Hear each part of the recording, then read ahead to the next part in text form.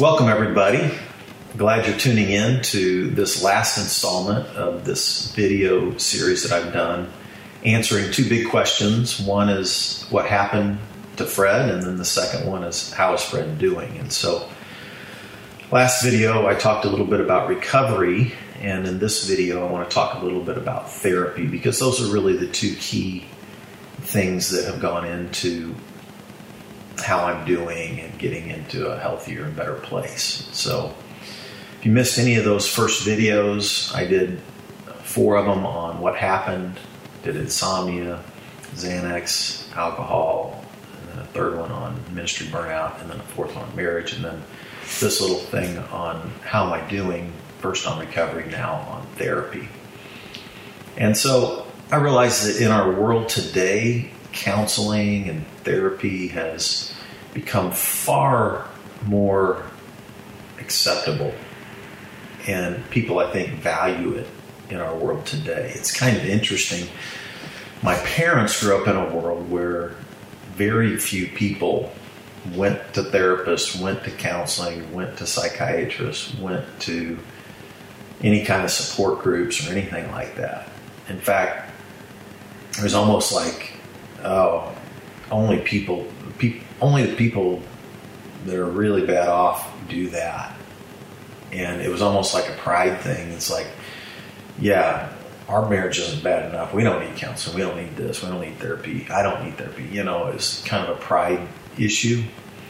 But I think in a positive way, our world has changed a lot. I mean, I know now one of the biggest growing industries in America over the last couple of decades have been, coaching and mentoring, personal trainers and therapists. And I mean, you can just go on and on and on, the kind of help and support that you can get out there.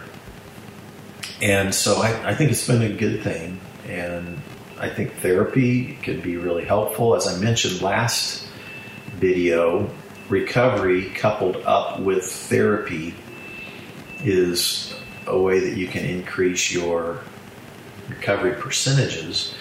But I found that counseling and recovery is important probably periodically throughout your life. And I know I've accessed counseling prior to this whole meltdown I had. So I had a personal counselor that I went to on a fairly regular basis.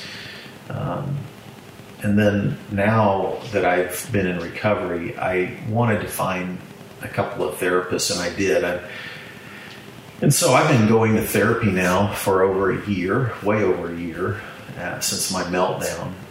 And I found 2 different therapists that I wanted to work with that work with 2 different kinds of models of therapy. And so I'll explain these 2 models of therapy to you briefly, and then I'll tell you why I felt like I needed these, okay?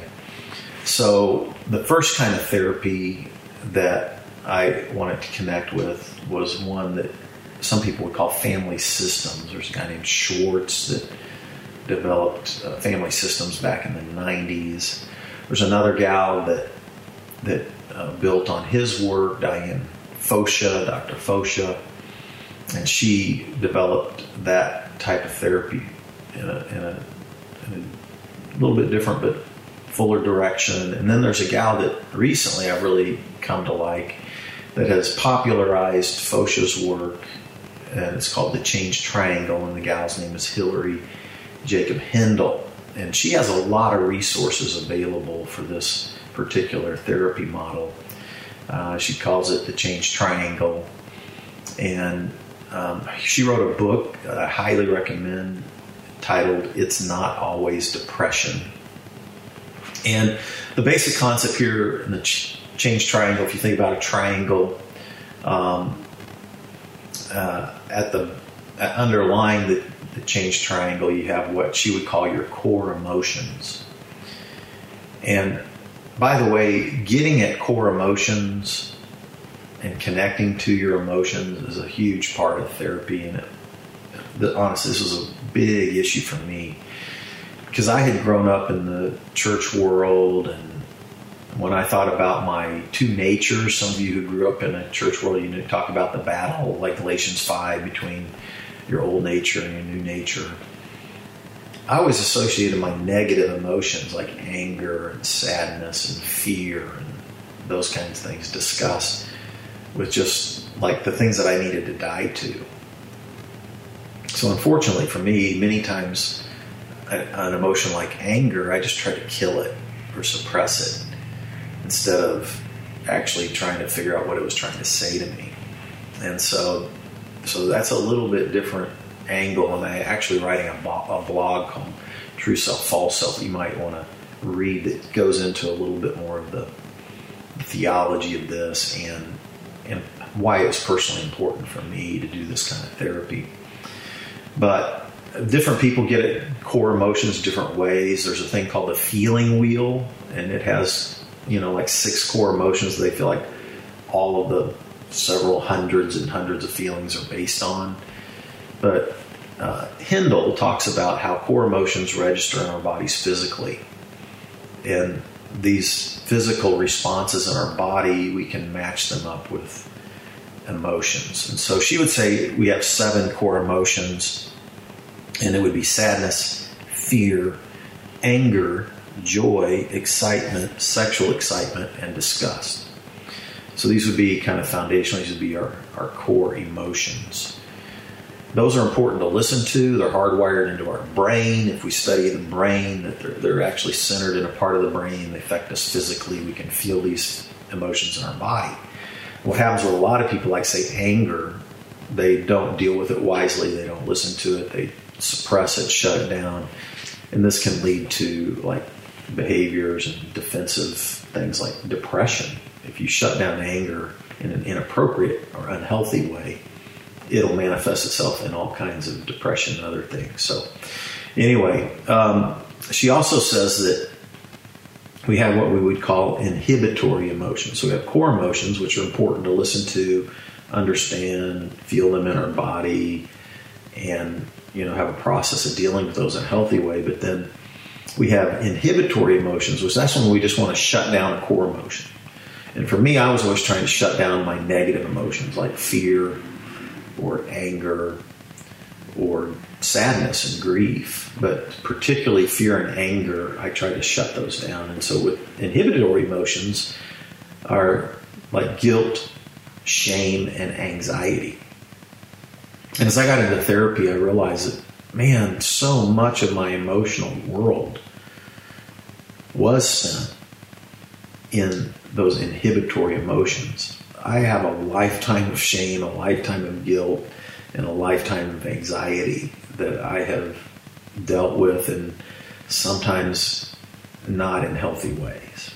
And so I had to get in touch with those inhibitory emotions.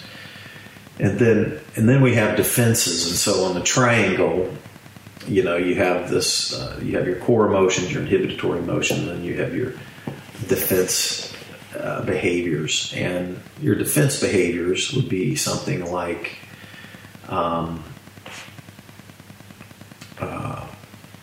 any kind of behavior that tries to shut down or avoid an inhibitory emotion or a core emotion. So you shut down your inhibitory emotions, let's say shame or guilt or anxiety, or a core emotion like fear and anger through a defensive behavior.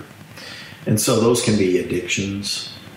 Those can be any kind of behavior that we're doing just to try to avoid those emotions. So anyway, she recommends a whole process for learning how to deal with your emotions, a whole way of checking in to your body and how they register.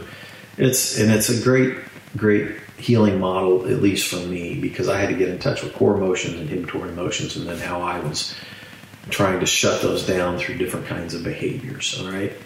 So that was one model that was really helpful for me. The other model that I really, really found helpful was called DBT, and that's dialectical behavioral therapy. And this was developed by a lady named Marsha Lineheim, and she's still alive today, and this has been an amazing therapy model that's been used in rehabs and recoveries all around the world, but it's great for all kinds of personality disorders. It's called DBT, and it basically has two key areas. One's called acceptance skills, and the other is called change skills. So there's a certain part of our life that we have to learn how to accept, and these skills, these acceptance skills, are like mindfulness and distress tolerance. And then there's another set of things where we need to change. So we need to kind of accept, like, our past we can't change. The only thing we can live is the present and our future. But so many times we dwell on the past and we don't accept the things, and we live with regrets and shame and guilt and all these kind of things about our past. So I really had to, in this meltdown of my life and how shameful that was, how embarrassing that was for me, I had to really come to that place where I radically accepted what had happened in my life. This is my story now. I got to own it and move forward from it. But then there's also things that I need to change. And so they're changing. She says the change skills in this DBT therapy are emotion regulation and interpersonal effectiveness skills. And so it's a really interesting model built on this idea of acceptance and change. It also talks about how we arrive at different places that are in tension with each other, and a lot of times there's a healthy place where we hold two things in healthy tension versus trying to eliminate one or the other. And so acceptance and change would be a great example of that, but the whole model is built around some of these dialectical tensions that we experience in our own emotions, our own thinking, and our own life, and our own behaviors and skill sets. So I found it really helpful as well. So just so you know, those would be two models that I found really helpful that particularly addressed some of the issues that I was dealing with, but particularly this issue of core emotions and understanding how those core emotions were connected to my shame, my guilt, and my anxiety. As I look back over my whole life, I realize that shame has been a big part of my life in key areas. I've had deep shame in multiple areas of my life that I've had to work through in therapy. I've always had guilt feelings. Like you think about some of the pastoral issues that I dealt with, and I talked about trying to meet people's needs and how you can't make people happy when I talked about ministry burnout.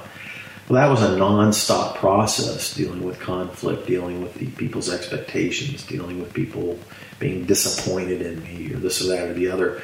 And that all created a sense of guilt, sometimes a sense of shame. And then also I had a lot of triggers when it came to anxiety. And so part of my anxiety, I think, was a part of how my brain just wrapped out and went crazy. I was running all the time, 100 miles an hour. I couldn't shut my brain down at night. So my insomnia is tied to my anxiety, which is tied to the guilt and the shame stuff, which ultimately ties down to some of the negative emotions that I had just tried to defeat, battle, suppress, be victorious over, all within that model or that framework of trying to die to my old self. So if I had a negative feeling, instead of listening to it, I'd try to die to it. And in effect, I would suppress an emotion that I actually really needed to hear, listen to, figure out what it was saying to me, and let that lead me into some type of a healthy response, even to a negative emotion. So, a lot to learn, a lot to grow. It's amazing how you can live your whole life dealing with your walk with God, your spirituality, studying Scripture, teaching this to other people, and yet your own world can unwind and melt down, and that's certainly what happened to me. And so in a lot of ways, I just felt like I was like, hey man, I'm just going to go back to the drawing board. I'm going to do some healthy things. I'm going to get connected with some healthy people and just really try to learn and grow all over again. I can say this, that as I slowly emerged out of the darkness, and by the way, that's been an ongoing struggle for me, really.